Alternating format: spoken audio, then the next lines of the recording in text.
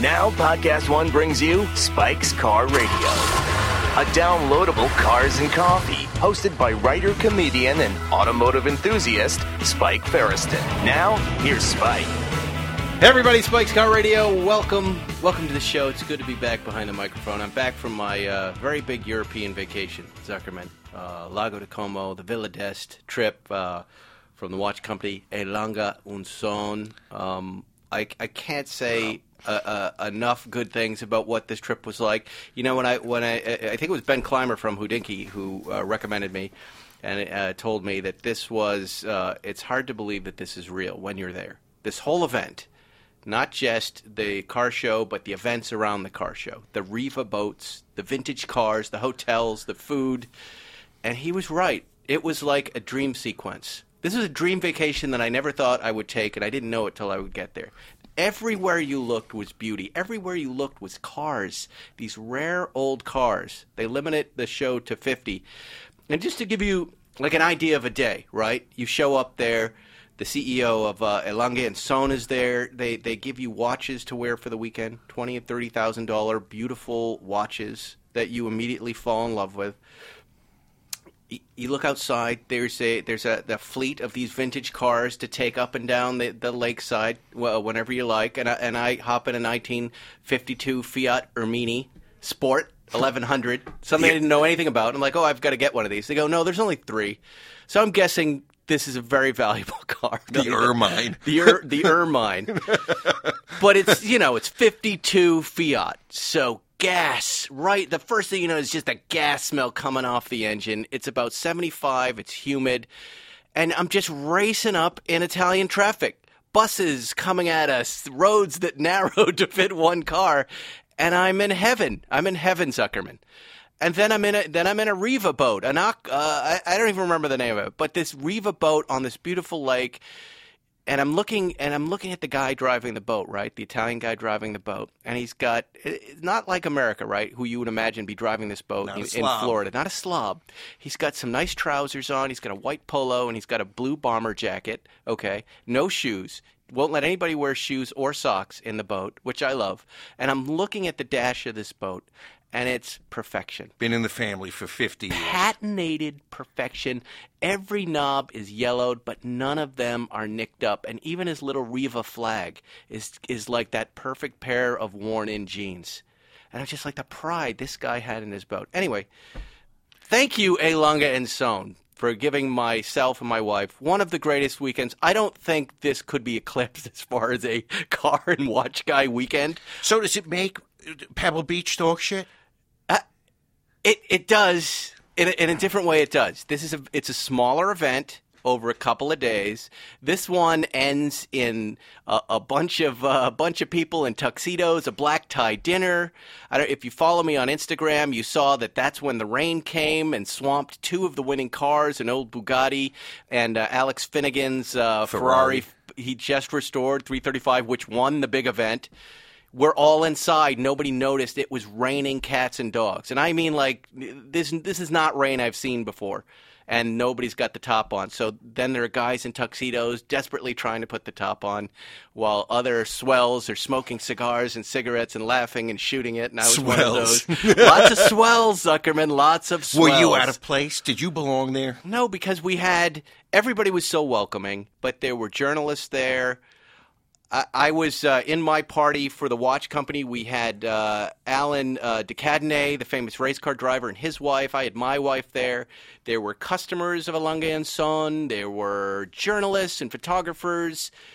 I loved it. I loved every second of it. Over Zuckerman. the top. And it was just, we were scheduled out from morning to night.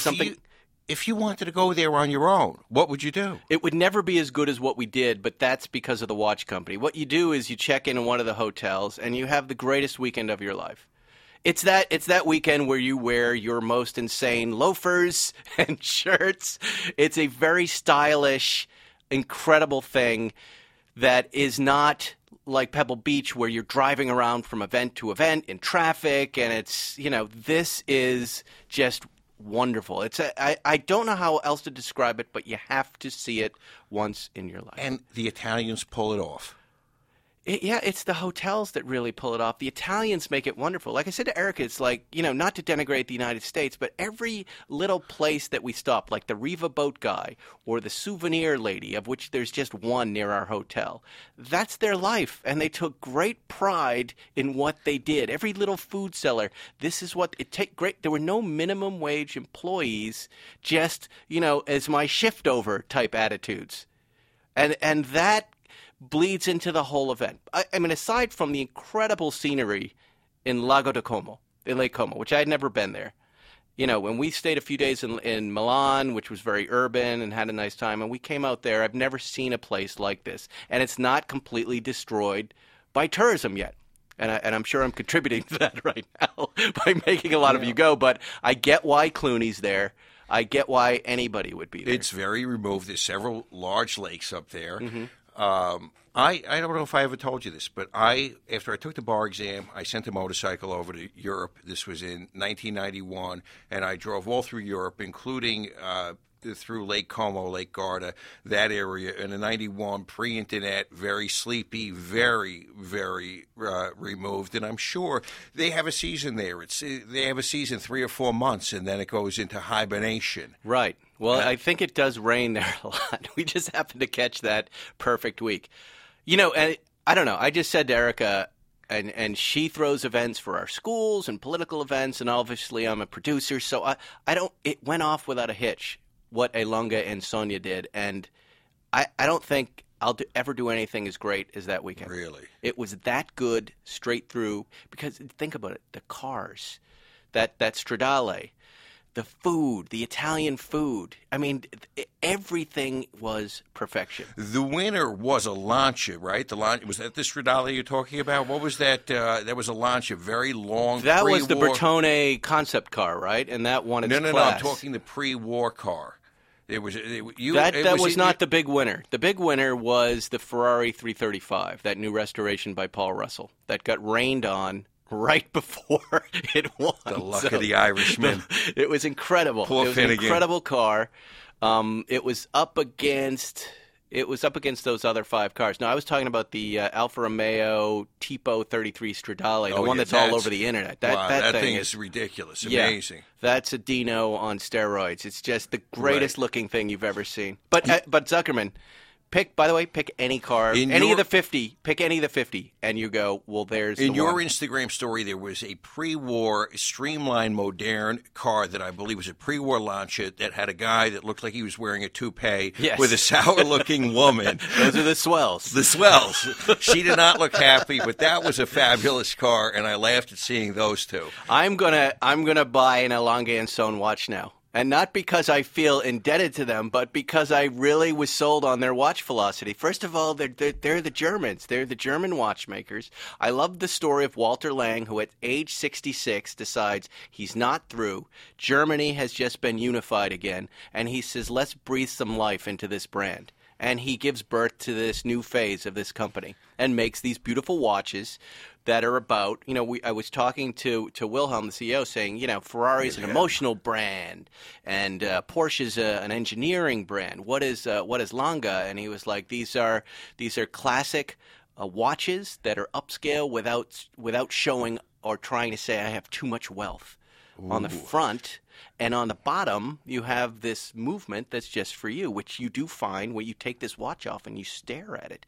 And I was saying to you guys, this is a watch that made me feel like a gentleman, because I'm not. You're an imposter. I'm an imposter, exactly. So imposter it became a very critical part of my suit. When I had a tie on and I put this on, I felt like, all right, at least I won't. But you continue to make the same mistake over and over and over again, which is they handed you this $20,000 or $30,000 watch and you fucking gave it back. I don't understand. Why didn't you get on the plane? Because I loved everybody from the company so much, and I would never. Everybody, the whole staff was so much fun. So much fun. You're right. I can't believe it. By the way, just a quick mention to you. Hodinkee, the watch blog, is selling a limited edition. Maybe it's not limited, actually. A new Autavia Orange Boy. You missed out on the Siffert. I just read today that they're going to be selling the Orange Boy, which is based on another old Autavia. I have one of the original ones. You should get this watch. I want you, after we're done here, to go on Hodinkee and do the pre-order. It's a beautiful, beautiful watch. And that way you won't feel so bad when you see me and Jerry with our Siffords. I want to steal a watch. That's what I want to do. I want to rip a watch off, and then I want to wear it. I don't know if you're – I haven't really – I'm trying to catch up to everything. But I read on the way over here, I had two things that happened to me on the way over. Both have got me a little upset. One, I read that Trump is going to try to stop German import cars from being shipped to the United States. It's like no more Porsches, no more Mercedes. We're in a non-political show. I'll bite my tongue. I don't even know what to say. What is that story? It's like kicking your best friend in the nuts, saying, I don't like you anymore. I haven't been paying attention to him really at all, but now I am. I can't have the guy ban Porsches. You know what it is? It's like me saying to you, you know those cars we own together? They're in my garage, and I've changed the code. Fuck you. Yeah. You don't get any. You don't get to drive any. No. And the most pressing story of the moment, and it has to do with Gordon Ramsay. Do you remember a year ago, Gordon Ramsay's agent, who is my agent, one of my agents at CAA, called and said, Gordon's looking for a GT2 RS. And he said, could you help him with that? And I said, I will. I will give you some of my time to find one of these cars if Gordon comes on the podcast and talks cars with us for an hour. Done. Gordon agreed. Hans said it would happen. Cut to right now. There has been we were talking to him last summer, and then the dates didn't work out. He was here, and they said, don't worry, he'll be in touch. Now Dean is texting me on the drive over, hey, Gordon's car is here. His GT2 RS has been delivered. By the way, before yours and mine, by the way. And I don't recall hearing him on the podcast. Was he on the podcast? And I said, no, he wasn't. And I just texted Hans. I said, look, I'm about to go on a rant. A Gordon Ramsay rant, a welching on this deal rant. In fact, he's taking delivery tomorrow of the car, and you know, we could call Dean up right now and say, don't give him the car. But what do I do here? I'm trying to give him the benefit of the doubt. He's busy, but doesn't it? It seems like he played a little game. I think that we have to go to Auto Gallery and in 60-minute style chase him across the parking lot. Mr. Ramsay, you're a welcher. You're a welcher. How come you didn't go on the podcast? That's such a good idea. Yes. Well, he's going there tomorrow. Unfortunately, I'm going on Jay Leno's show tomorrow, so I can't do it. So... However, Will, are you all healed up? Are you ready to run? That Will, our producer. Running is out for a little while. I'm going elliptical, slowly. I have one important piece of news for you. What do you got? All right. Well, in any case, that needs to be resolved. I don't want to activate everybody against Gordon Ramsay yet. Okay, yet. So don't give him a lot of shit on his Instagram or any of his other social media yet. But after this, I'm going to push CAA pretty hard to get some clarity on this situation. And I want him in here. I want to yell at him. He's got an incredible collection. He's got 2 LaFerraris. I mean, he's got something to say. He's got something to say. All right, what do you have to say? And then we have to bring in our guest. We have a guest from Podcast One here, Todd Garner, who has a podcast called The Producer's Guide. It'll be coming in 1 minute. And we're going to talk about movies. We're going to talk about entertainment. But Zuckerman, give me what you got, quickly. Sticky boogers. The sticky boogers. They're called glue dots. You get them from Office Depot. Okay, so if you've been listening to this podcast, how many shows ago did we talk about this? 4 or 5 or 10, but I needed those sticky boogers that the little gift cards come in the magazine, and we couldn't find those, and I really need those for a little rattle in my 1M. And finally, one of my staff people discovered that those sticky boogers are called glue dots. And what do you need them for in the 1M? There is a little light lens that rattles, and every so often it vibrates off and falls into my lap. And with a little sticky booger in the corner, it's going to seat in there perfectly. Yeah, I like that. You're Yes. going to start fixing stuff on your own. This is important. And I'm going to give you, because you're my friend, and I'm not Trump and the Germans, I'm going to give you some sticky boogers. I'm not going to boycott you or impose a tariff upon you for sharing sticky boogers. What is this car you want me to drive after the podcast? It is an E30 M3, a 1988 M3. Right. And as you know, BMW guys drive their cars, unlike, say, Porsche, Ferrari. And this car only has 8,000 miles on it. It's in a brand new 1988 M3. You think I'm going to like this? Yes, and because you will understand that you have to understand where the rewards are in that car. It is not a car that rewards you all over the range in the band. Okay. You have to get the car into the right RPM for it to come on cam, for the power, for the horsepower, torque to be on delivery, and to feel the handling of the car. It will not reward you in stop-and-go traffic. It will reward you at 4,000 RPM, spirited driving on Sunset Boulevard, and you will go, holy shit, this is amazing. Well, that's what I'm going to do. Can I take my kids to school in it? Is there enough room in the back? Yeah, just make sure that the dirty feet are not dirty. No, they don't. They're not before school. Usually everything's fine. There's just a lot of SPF on their arms and hands. You have a team of guys. And then I want to get back in the GT3. Absolutely. You know, there have been so many people, by the way, interested. And I want to bring our guest in. We're going to do that in 1 second. And then I'm going to need a tissue. It's I'm jet lagged and I'm a little allergic. I'm reacquainting myself. But a lot of people keep writing me, and I'm sorry I don't answer everybody, but they want to know how our system works. And I feel like we've explained it pretty simply, right? We don't really get too bogged down in the specifics of it. You know what I mean? Right. I don't know what I want to really say more about it other than you and I are very good friends, and we're not really crazy about keeping track of everything. And you know, that's it. You're not overly sensitive about it. Use it when you want to. Don't when you don't. Who cares? Yeah, and I think you have to be someone like us who's owned a lot of stuff over many years to just have the right amount of a cavalier attitude about the whole thing. The thing that is the most important is that we're equally careful. Mm-hmm. And we both really care for the car. Yes. So if somebody got in the car with dog shit on their feet and fucked it up or broke something and didn't fix it or didn't notice, that would be a problem. That would be a problem. But the amount of time you keep it or drive it versus me, I don't care because you always return the car nice or better. But you did make an accusation towards me that was a false accusation. Well, probably in the silver car. Remember? I know. About my creepy kids and what they left in the car? Yeah, they did. That's not our flashlight. Okay, so whose flashlight? Okay, I'm just telling you.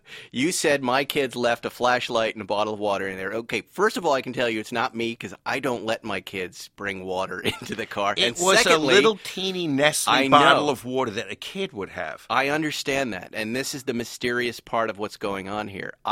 We do have small flashlights. They're little black ones, and this was this titanium silver one, which now is in the possession of James, my 8-year-old, but it wasn't ours. It's a complete mystery to me how that got in there. So some other child's water and flashlight got in the car. I have a theory. Are you ready?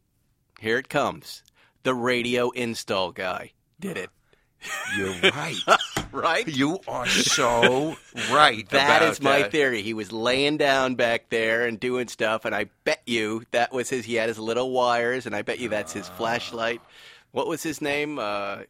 He had a funny name. I can't remember. Ingle. Yeah, and forgive me, but I've been hearing from a lot of friends of mine that he's telling people he does all my cars. Well, he did. He did one, and it is fantastic.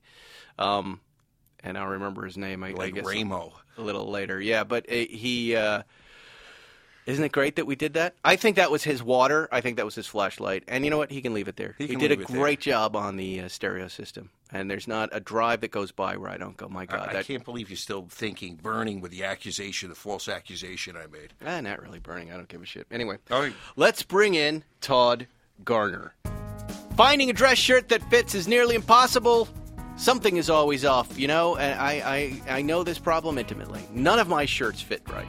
Be it the collar, the sleeves, you pull your arms up, it gets frumpy on one side, it never looks right, it's too tight, it's too loose, it's madness! And I see this. I'm on TV occasionally and I see my shirts don't fit right. Well, guess what? Thankfully, ordering a custom-fit shirt has never been easier with Proper Cloth. At ProperCloth.com, you can easily create a custom shirt size in seconds by answering 10 simple questions. I did this, ladies and gentlemen. I knew the answer to 7 of the 10 questions, and they asked me some pointed questions back very quickly. They sent me 2 shirts. They were perfectly sized. And I only knew 7 of the 10 questions. I'm so impressed with Proper Cloth. At Proper Cloth, you can choose from over 20 collar styles, 10 cuff styles, and 500 fabric styles. From classic to business to casual to completely customize your shirt and get the style that you want. They team at Proper Cloth works with the best fabric producers from around the world and only buys fabrics that meet their high quality expectations. No more cheap bargain store shirts you can wear only once or twice. Each one of their shirts goes through an extensive quality control testing, so you're getting the absolute best quality and craftsmanship. I showed it to Erica, my wife. She went, "Oh, I love that shirt." And I told her it was Proper Cloth. Proper Cloth guarantees a perfect fit, meaning that if somehow your dress shirt doesn't fit perfectly, they will remake it for free. The whole process is risk-free. This is the future of shirts, my friends. These shirts are made completely custom for you, starting at only $80. So guys, stop wearing shirts that don't fit. Start looking your best with a custom-fitted shirt. Go to propercloth.com/Spike today. Enter gift code SPIKE. That's right, I'm the gift code to save $20 on your first shirt. That's propercloth.com/Spike and enter gift code SPIKE to save $20 on your first shirt. You're listening to Spike's Car Radio. Well, here he is, Todd Garner. His new show is The Producer's Guide. You're going to hear... You've only been doing this for a little while, right? Yeah, no, just total neophyte at this. And you were in the studio right before us. Who was that? That was one of the Wayans brothers, Marlon Wayans. Yeah. You've also had Adam Sandler, Rebel Wilson, Rob Riggle. Wow.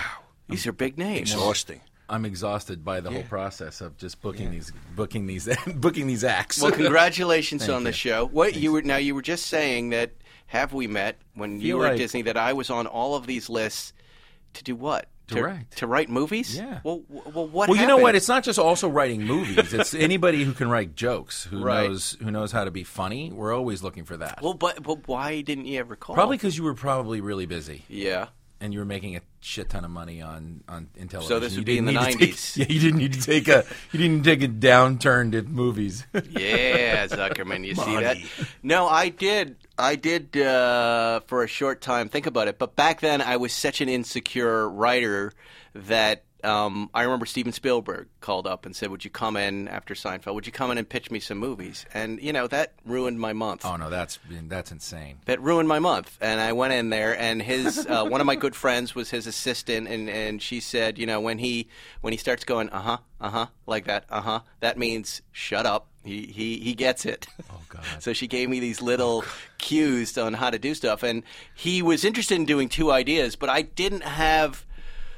just didn't have the chemistry to follow through on it the right way. I was a very insecure guy who didn't really have a lot of writing experience, even though I had written on this great big show called Seinfeld. Right. It was my first job in scripted, God. I'd go home That's at like night. that's like yeah. You know what? I started for the Patriots. It was like it came out of the game. We're back to imposter syndrome. Yeah, I don't belong here. Well, Well, none of us feel like we belong Right. here. Are you kidding That's me? the Every day I walk out of the house, I'm like, this is it. This is the day. Oh, I they love figure that. it out. You got the monkey mind Oh, too. sure, of course. Yeah. Oh, And we all do. So where did you start at Disney? Where did you start your career off? Well, my career, I started as an editor. So I was an editor Oh, for wow. 4 years independently, did a bunch of editing, music videos and things like that. Then I thought, that's no way to become a producer. So I thought the way to become I always wanted to do this. And I thought the way to become a producer is to have some banking experience. So I have a degree in economics. So I went to work for Wells Fargo Bank thinking I would go to business school and come out of business school and be a producer. And then that never happened. What happened was my dad happened to be talking to somebody, and I got a job at Paramount Pictures in finance in television. And then I was on the lot, and then I became an assistant, and then I went to Disney. And I was at Disney for 10 years. I started off as a creative executive and ended up being the president with Nina Jacobson and that. Wow. Yeah. Accidental success. We love Sure. it. This is what we Oh yeah. So like. I tell the story that every job I took from being an editor, it was like it was like comical because every job I took was like a massive pay cut until I became an assistant, and I was making at the time working at Sony Pictures as an assistant, making $400 gross a week. And I was like, Even then, it was dog shit. I was like, oh God, and I was like, well, that's it. I mean, that's pretty much the bottom. So Right. my dad was flipping out because he didn't understand this business. I have nobody in my family that was in the business. So everybody thought what did we get a college degree for? So that every job you can take, you can make less money. So what are the movies that you're like? Are you a creative producer, Yeah. or you're just all of it? I don't know. Yeah. What are the things you're most proud of at that time that you were working on? Well, it's hard to say. It's like which of your kids are the best looking. I love all the movies I've worked on, for better or for worse. But I mean, just in terms of the sheer fun and ones that I just love. I loved working on Con Air. I love working on The Waterboy because my friendship with Adam Sandler began there. So each one has its own. I loved working on Pearl Harbor. It was a movie that I wanted to make for a long time. You've made every movie you've just mentioned is my two boys, their favorite movies. I'm also looking at Paul Blart. I'm big with Teen Boys. Con Air must have been insane. Con Air was so much fun. Really? Oh my God! The Empire magazine just did a 25-year retrospective. Yeah.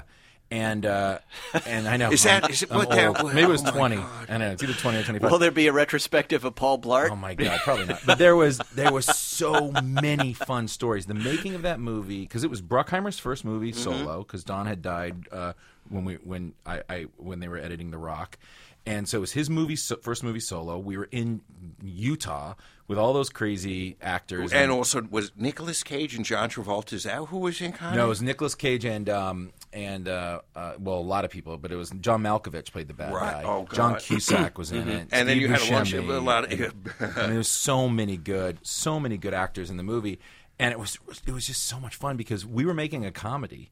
And Jerry, Jerry has humor in his movie, but this movie was J.J. Abrams wrote on it. I mean, it was a comedy. Wow. Put the bunny back in the box, etc. And so it was just amazing to be out there. We were in Wendover, Nevada, in the Bonneville Salt Flats, which is where that whole incursion took. And it was just a bunch of young people just out there. It was so much fun. Isn't that amazing? But and Blart is a movie because that was my first movie with Kevin James. Then I made a lot of movies with Kevin. So there's been I loved 13 Going on 30. I still get that all the time from a lot of different people.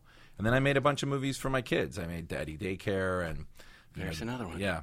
Yeah, no. Yeah. So it's been fun. Blart is, we all made fun of Blart when it came out. Of course. And then when you watch it with your kids, you go, this is a masterpiece. Your kids are laughing their asses off. That brings joy to your life. Of course. And now you're like, well, you guys are geniuses. Well, I talk about that.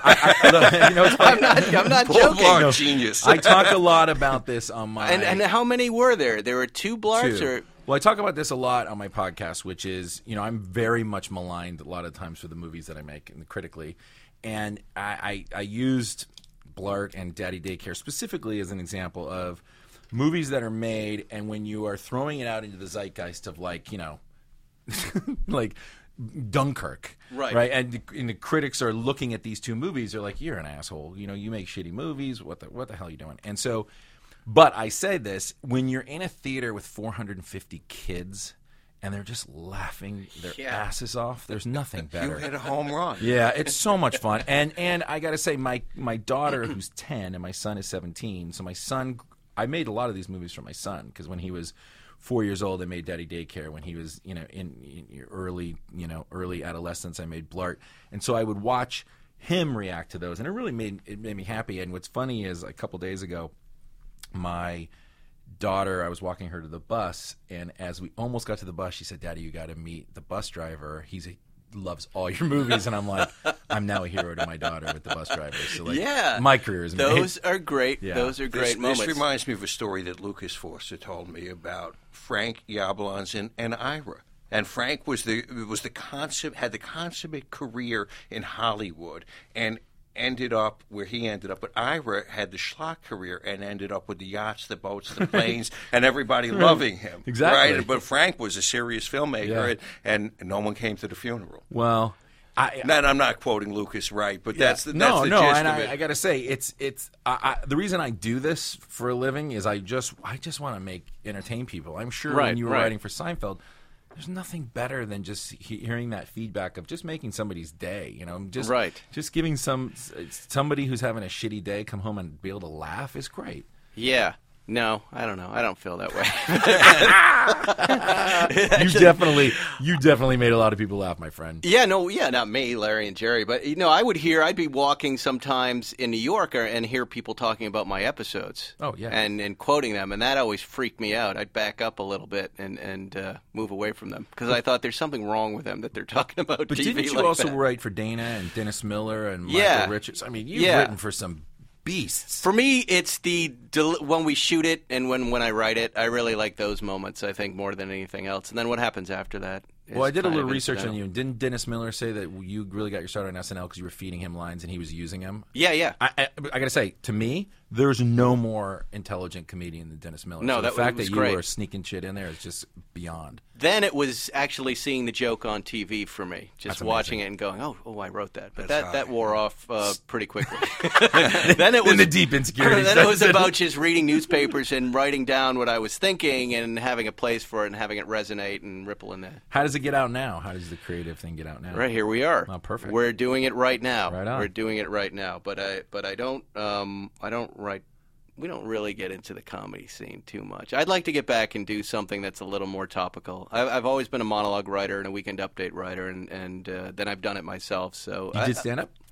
I did. I'm mostly a television comedian. How about that? I hosted a late night show, and Yeah, that's where no, I I remember like that. a prompter.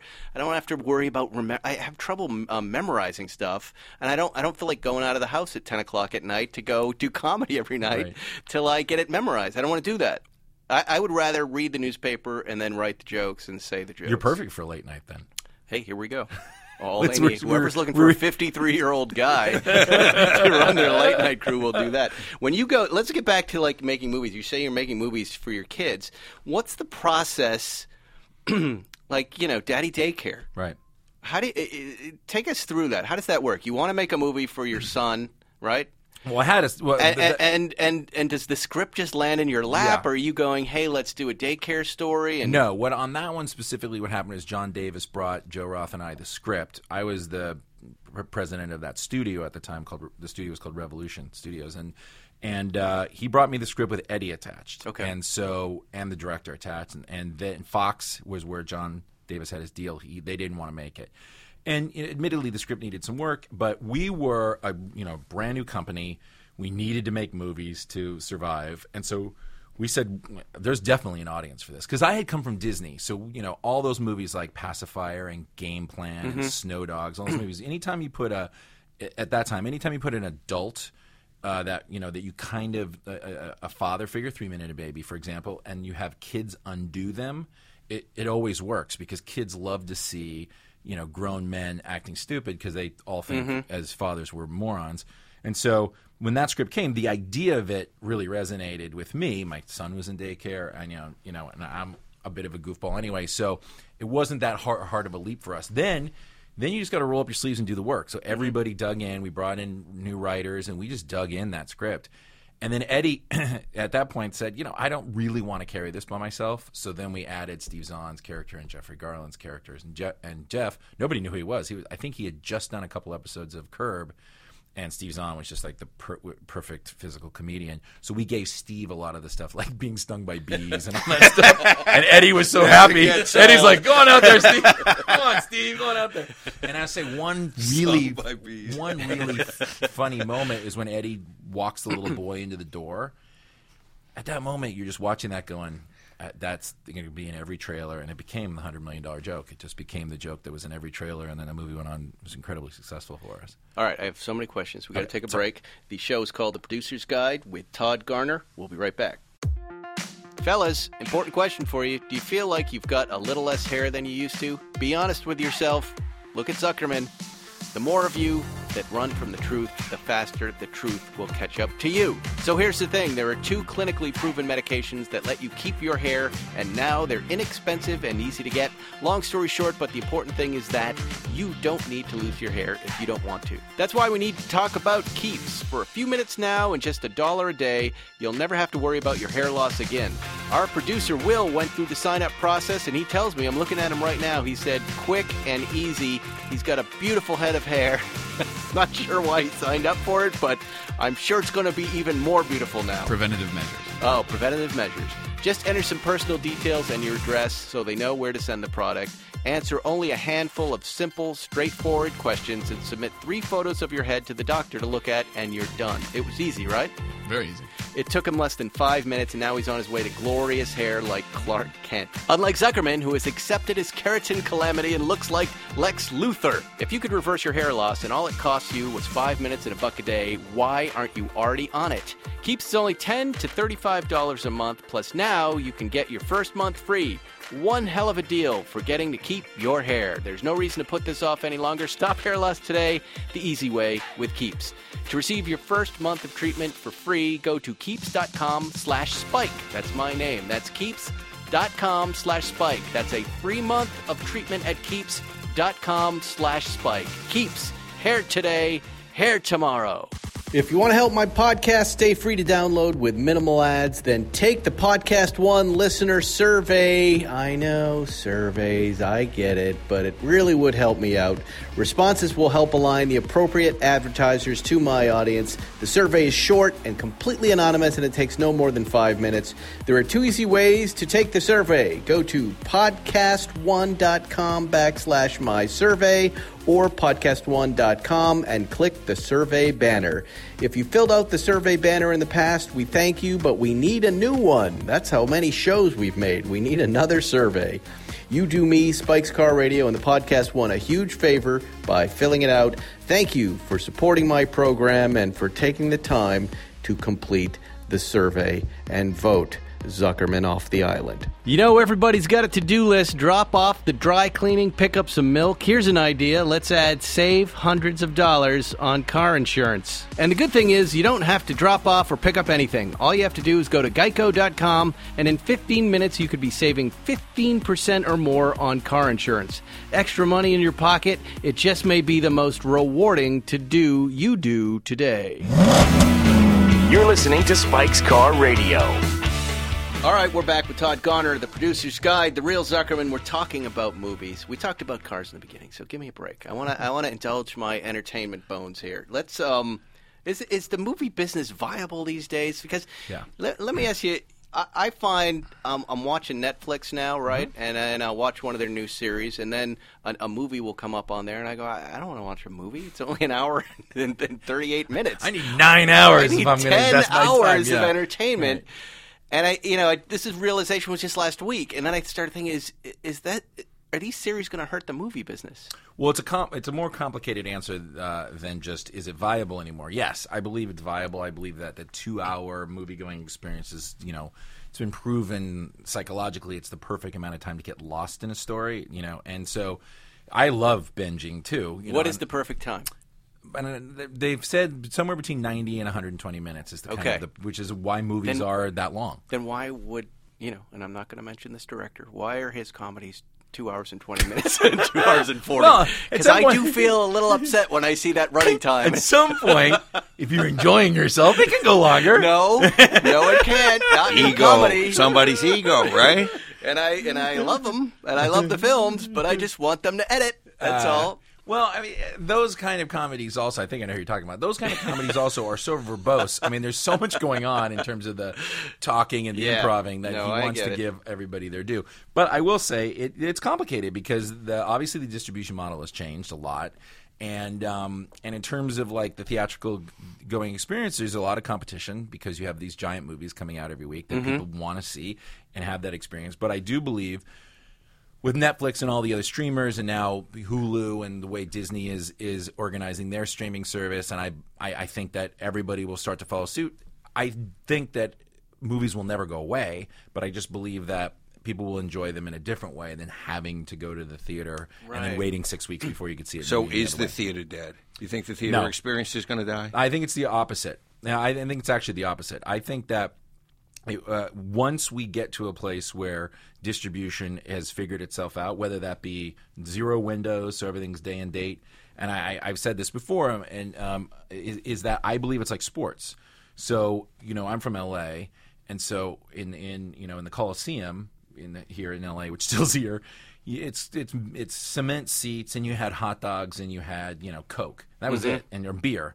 And if you didn't like it, don't come. Mm-hmm. And now with the NFL, because the NFL has really figured out distribution better than anybody in terms of all the ways you can enjoy a game and all the different things surrounding it. the business has exploded so much. You have these amazing stadium experiences, and I think that theaters are starting to follow suit. You can go and you have reclining seats, and you have drinks, and you can have dinner. So I don't think that's ever going to go away. I think it's just going to shrink down to its natural, That's funny, but that they had that experience was at the beginning in the 20s, right? Well, and then they went, because it got so easy, they went, well, screw it. Then you're going to be in New York, and you're going to have plastic seats, and there probably will be sticky, and you'll maybe get a Coke. And so what? You're going to come, so we're not going to try. And as their people have competed with television, gaming, and all this other stuff, they've had to step up their games, and they're doing fine. And I think it's hard, and nobody likes change. No business likes change, and they're going to have to adjust quickly, which nobody likes to do. And so I just think once that kind of settles out, and Netflix, is already bigger than Disney now. So home video clearly is not going away. I think it'll just shift. And for a creative person like myself, I've made 3 movies at Netflix, so I love it. And I think it's, in fact, we were talking about Marlon Wayans. My last one was with Marlon, and so I love working for them. I think it's great, and so I'm excited to try all kinds of different things. Is it a faster turnaround when you're making a movie for Netflix? I mean, you know what I mean? With the movie business, it seems you're flying all over the place and testing your movie and waiting and editing and yeah, the actual physical development and making of the movie and editing of the movie is not shorter, because it just takes that much time to do it. Right. But definitely the window of once you're done editing to the thing comes out, they promote the hell out of their stuff, but it's not the same. Because you're not so dependent on that opening weekend, so you're not like grinding up to that opening, because it's apples to apples with them. They can get the word out on their site, and you can watch it. Like, you'll see a trailer for something that's coming up a week before, and you're like, click. Let me ask you a question. Somebody offered me a copy of Deadpool 2. They said, "You want to watch this?" How are these people getting these copies of movie? By the way, didn't take it. They said, I don't want to get arrested. Well, I mean, it's also, that's such a small. It's really a small. But where is it? Are the edit rooms getting hacked? Is that where they're getting copies of these films? There's a million different ways. So yes, there are editors that there's all through the process, whether it's the color timers or whatever. There are people at places that will give up digital copies for piracy. Is that how the cut is getting from edit room from place to place for color correction? Is it on the internet? Sometimes they're just bringing a phone to the theater. We caught in Anger Management. We caught a guy at our preview. Right. It was a pretty famous case. We caught a guy at our preview videoing the preview. That was a Seinfeld episode. Yeah, that was one that I wrote. Yeah, right. I know. And we busted the guy right in the theater. It was wild. It means not normal where you have like police come in and take a guy out. But he went to jail. I mean, so he did, right? Yeah, and then what it exposed was a huge problem. But now when we do previews, we have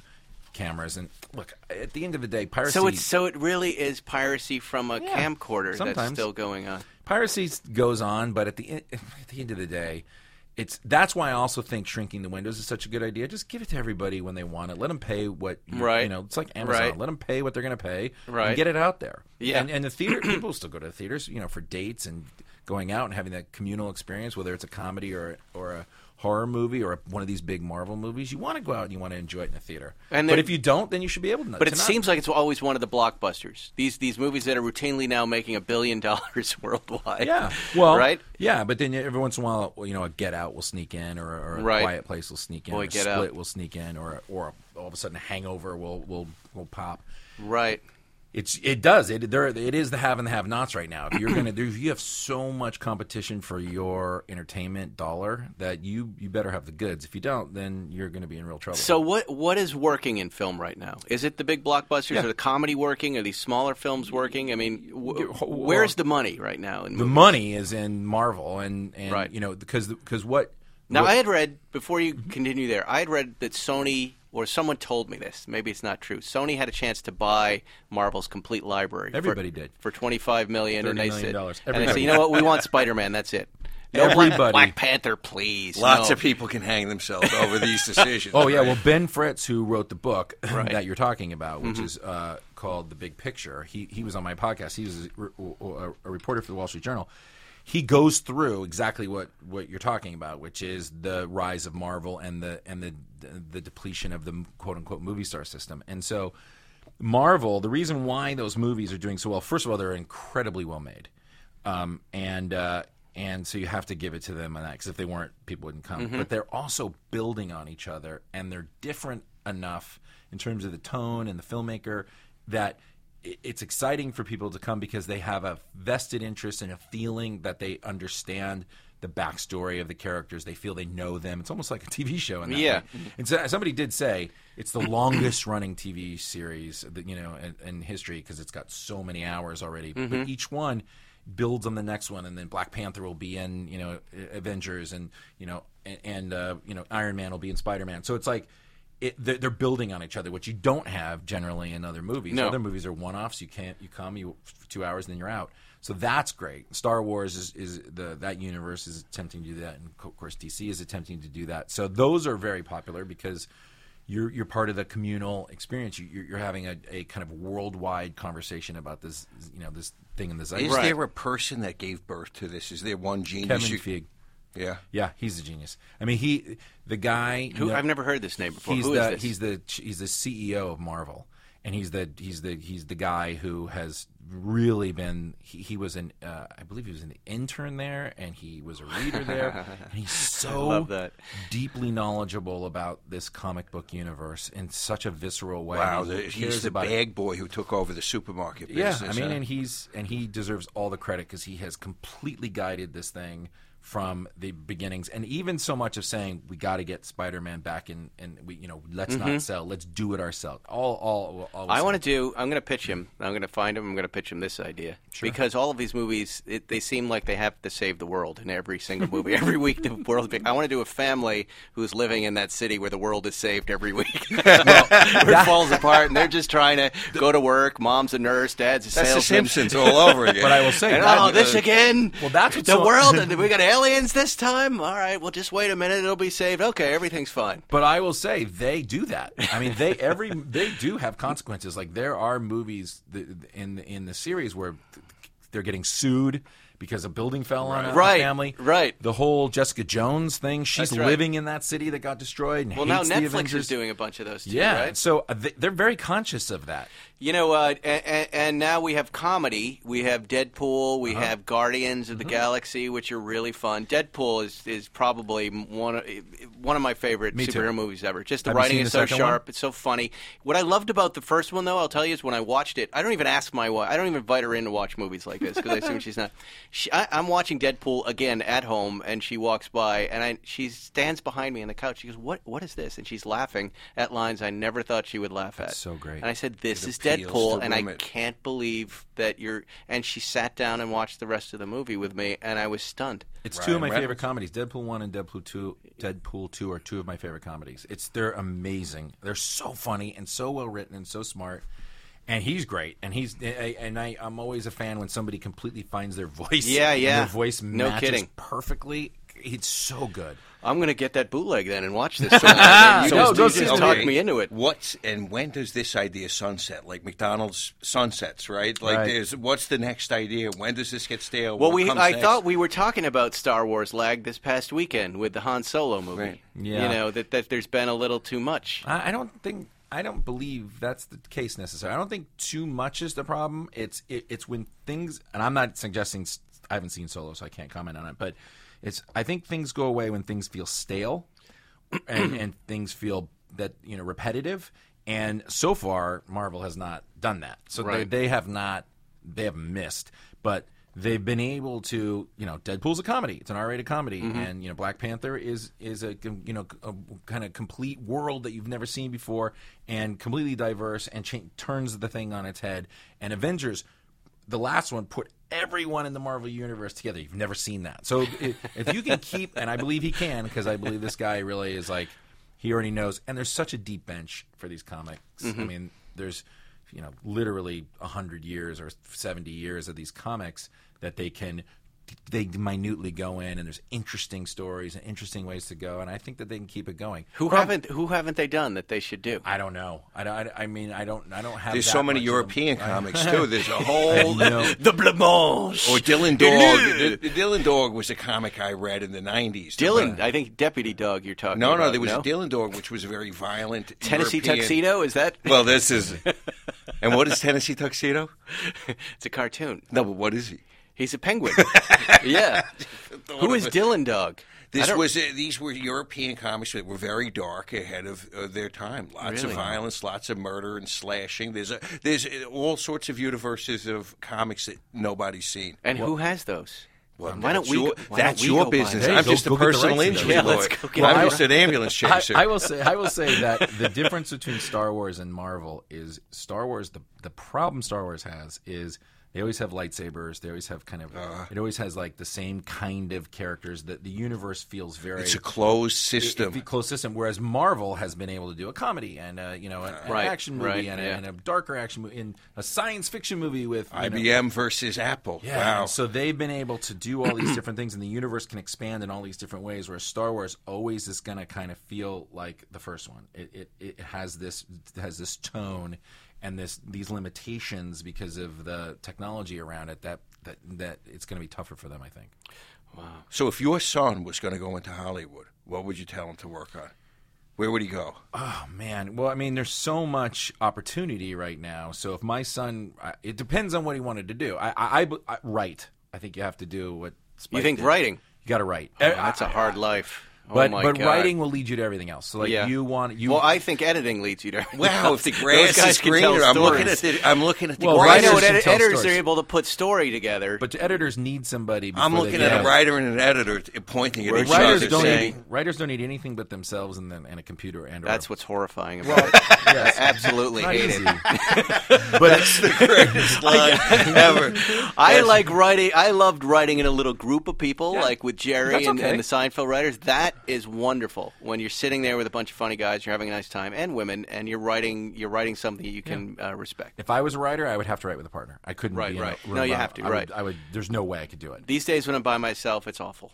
It's just awful. But that's why we look for cars, Zuckerman. That's where That's where Car Matchmaker came from. The whole show came from that moment of I don't want to do my writing today. I'm going to get on eBay Motors and look for cars. I always laugh. I take Lapeer as a little cut through when I go from like Beverly down to Wilshire, and I always laugh. There's always like a 30-some-odd-year-old guy. Paunchy outside smoking at 2 in the afternoon. And I always say, "Look at that writer over there. Look at the writer." When you link cigarette smoking to your writing, you are in big trouble. Right? You're in big trouble. I need an idea. I got to do. Let me light a cigarette. But this was the it takes highlight a of lot my to day undo. to see this, to see the editor say be a writer and the writer say be an editor. Editing is pretty scary. Yeah, I don't think I'd want to be an editor either. That's a lot of dark rooms and sitting with something and over again. But the worst part of it for me would be the person over my shoulder barking stupid things at me. Yeah, and having to keep my shit together. It was a great learning experience just in terms of how things go together in terms of filmic language. But I But believe. what about the moron behind you giving you a dumb note? Sometimes I've been the moron behind the business, but I But believe, you know what I mean? Like Yeah. my favorite editors are not only good at what they do, but they can keep their they're all composure. calm. They They're calm. all calm. I know I've had some angry guys who would scream at you, and I have to fire them and get rid of them. But I was like, part of your job is to let That's me. why they're all calm. It's a self-selecting process. Right. Those guys get fired. The calm If ones you can rise to stay the top. calm and listen to what I'm saying, and we can talk, then it's cool. But I expect them not to freak out. because you're the writer.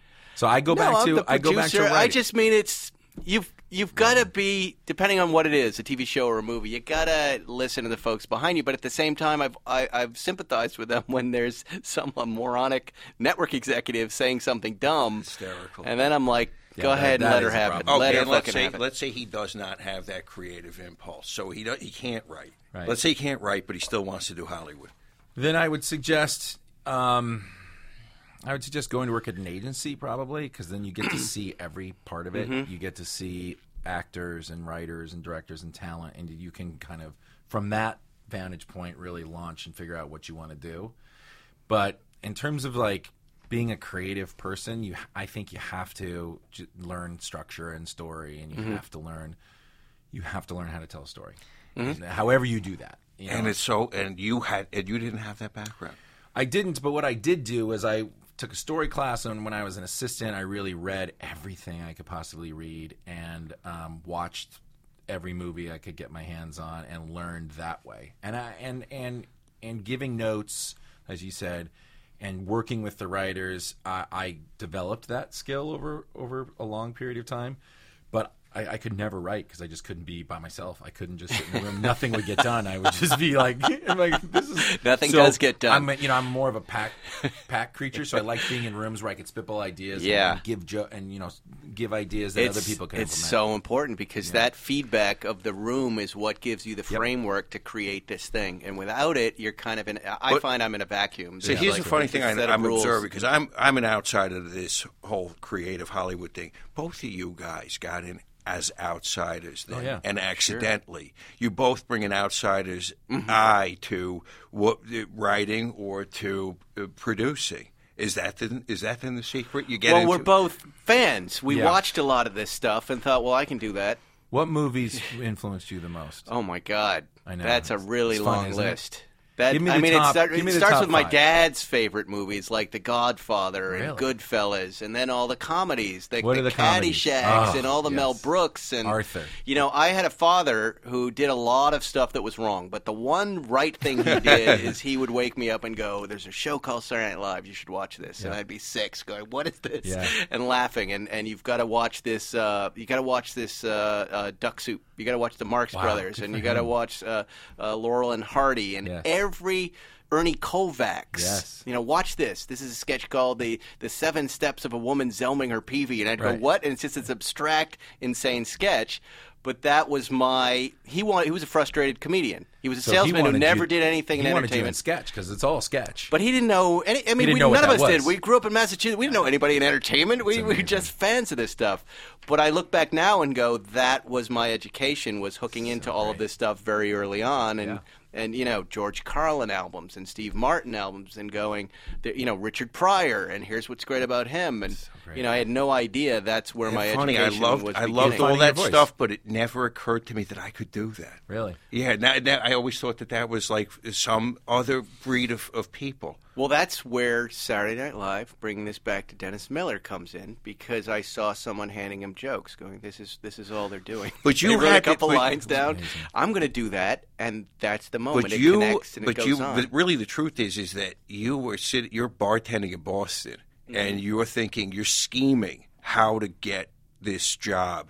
Right. And it was accidental. But it wasn't a writing job. I didn't know there were writers. It was, I just want to be close to David Letterman's show. It's the only thing I'm watching on television. And you got somebody who got you a job answering phones there. Yeah. Right. Hostess. Well, you have to. But you have to. Who in Boston said, you got to constantly ask too. Right. You have to put it out. Yes, that's right. You have to put it out there. Like my dad worked at the Southern California Gas Company and he plays golf at Lakeside Golf Club here in Toluca Lake, and one guy goes, "Oh yeah, I work for Paramount." Well, first of all, he got me an internship because a guy worked at Pacific Bell, and he goes, "We make these corporate videos." And my dad goes, "Good, my son makes videos." Like my dad was so frightened that I was going to be homeless that he would listen, and somebody would go, "I'm anything in the business." He'd be like, "You should hire my son," and it just worked out. Great. But because someone had to put it out there, because if he wouldn't have said anything, or you wouldn't have asked the hostess or whatever, you never would have had the serendipity. Oh, those little moments. Always. Those little tiny, tiny moments that have such big ramifications. Difference. It's so insane. It's scary when you think about them, yeah. isn't it? Well, tell us just before we go about the podcast, the Producer's Guide. What are we going to hear on the Producer's Guide? Well, it's a lot of this. So I started this thing because I wanted to give people hope. There's so much negativity. Honestly, there's so much negativity in the press, especially now with all the stuff that's going on in Hollywood. And there was so much negativity about the business of the movie making, and I don't want people to get. Like you said, you didn't think you could do it. I don't want people to feel like that. I want people to feel like they can do it.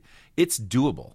And so if somebody's at home watching a movie and they're inspired, if they watch Deadpool 2, Jesus, I can't talk. Deadpool 2, wherever it is, and they watch it and go, "Man, I'd love to do that." I just want to give people an inside look on, you can do it.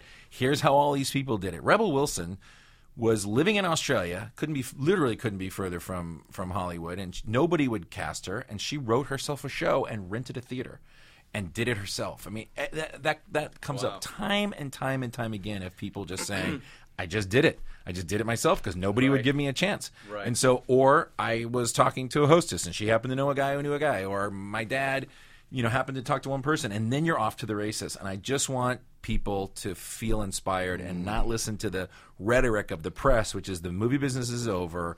There's only making Marvel movies. Don't even try. So are you talking about origin stories like with Marlon Wayans today? Absolutely. Everybody. It's how it happened, how it started. It's very deep dive into just producing. I'm not trying to get, scandalous things out of people or gossip. I just want to know, how did you do it? How did you go from being a girl in Australia to now being not only a huge actress, but you're producing your own TV show? Right. Or Marlon. How do obviously he was Keenan's brother, right? But he said, at the end of it, he says, that wasn't the best thing for me because I had a huge spotlight on me. Or Neil Moritz, how did he get started? Or Mike DeLuca, another big producer. So I'm just trying to take or Ben Fritz. All we do with Ben Fritz and the Wall Street Journal is talk about exactly that distribution. What would happen if we shrank the windows to zero? What would happen? So I'm just looking at the business from a kind of how-to perspective to give people hope that they can do it. Mm-hmm. Sharing. Yeah, giving it away. It's trite but true. Yeah, and like this is fun for me. I'm learning a ton as I talk to different people about my own business and that my story is not that unique. It might be unique in the details, but not unique in terms of how I felt. You're providing a very valuable perspective because people in Hollywood are stereotyped all the time these days, and it's not accurate, especially now. Now. Most people when you Google producer now, it's probably Harvey Weinstein in handcuffs, which is not what we're about. But I just mean you Hollywood people. Yeah, you Hollywood. So few people are actually from Hollywood in Los Angeles. You're one of the few. I'm from Massachusetts. First of all, I'm from San Fernando. I'm not from Hollywood. His father worked for the gas company. Exactly. That's just what wakes me up because I figured I'm a kid from Long Island. You were born into it. No, you weren't. By the way, you're from the comedy ground zero. You know how many comics are from Long Island? The fact that you didn't stumble into a comedy store with your accent and your look and go, I can do that. I stumbled sideways, but yes. Man, you were ground zero of comedy. And you too, by the way, in Boston. Well, yes, the people of Massachusetts are very funny. Yes, per square inch, per mile, per square mile. Lots of funny people. My friends were all funny. It was sick good. And funny. That's Long Island. Sick and funny. Yeah. Oh, yeah, Long Island for sure. But then you come to the big city because you realize there's something there for you, right? Yeah. But you're not from there. There was no such thing as Hollywood people or anything No, but like you that. and I, if somebody said, if they just saw us out and they would never guess that we're Hollywood people. No. I don't look like a stereotypical producer. No. But I don't feel comfortable anywhere, so it doesn't matter. Villa Des, Hollywood, Massachusetts. That's why you're funny. That's why you're a car guy. You just lock the doors and go fast. Right. All right, you've been listening to Todd Garner. The podcast is The Producer's Guide. It's one of the top new podcasts here, one of the trending podcasts at Podcast One. Todd, thank you for coming on. Where can we catch up with you on social media? I'm on Twitter at Todd_Garner. There you go. Zuckerman, are you even on social media? You're on Instagram. I'm on Instagram. That's it. As the real you taught me 2 years ago. It was 2.5 years ago. Well, I look forward to seeing that 88, whatever you got, M3. M3. And driving it tonight. And I'm Spike Ferriston. I have most of the fun I have is on Instagram. So message me there and I'll try to get back to you. Real quick before we go, here's some useful car tips you might not be aware of. A coffee filter and a little bit of olive oil can clean your interior. Removing excess weight from your car will improve gas mileage, and you can place your key fob to your chin to increase its range. That's pretty weird, right? Well, here's another tip you also might not know about. TrueCar also helps people get used cars. That's right. TrueCar isn't just for buying new cars. With their certified dealer network and nationwide inventory of nearly 1 million used cars, you'll enjoy real pricing on actual inventory and a simpler buying experience, whether you buy new or used. And with TrueCar, users can see what others paid so they know if they're getting a good deal before they're buying. They're also more likely to enjoy a faster buying experience by connecting with TrueCar certified dealers. When you're ready to buy a new or used car, check out TrueCar and enjoy a more confident car buying experience.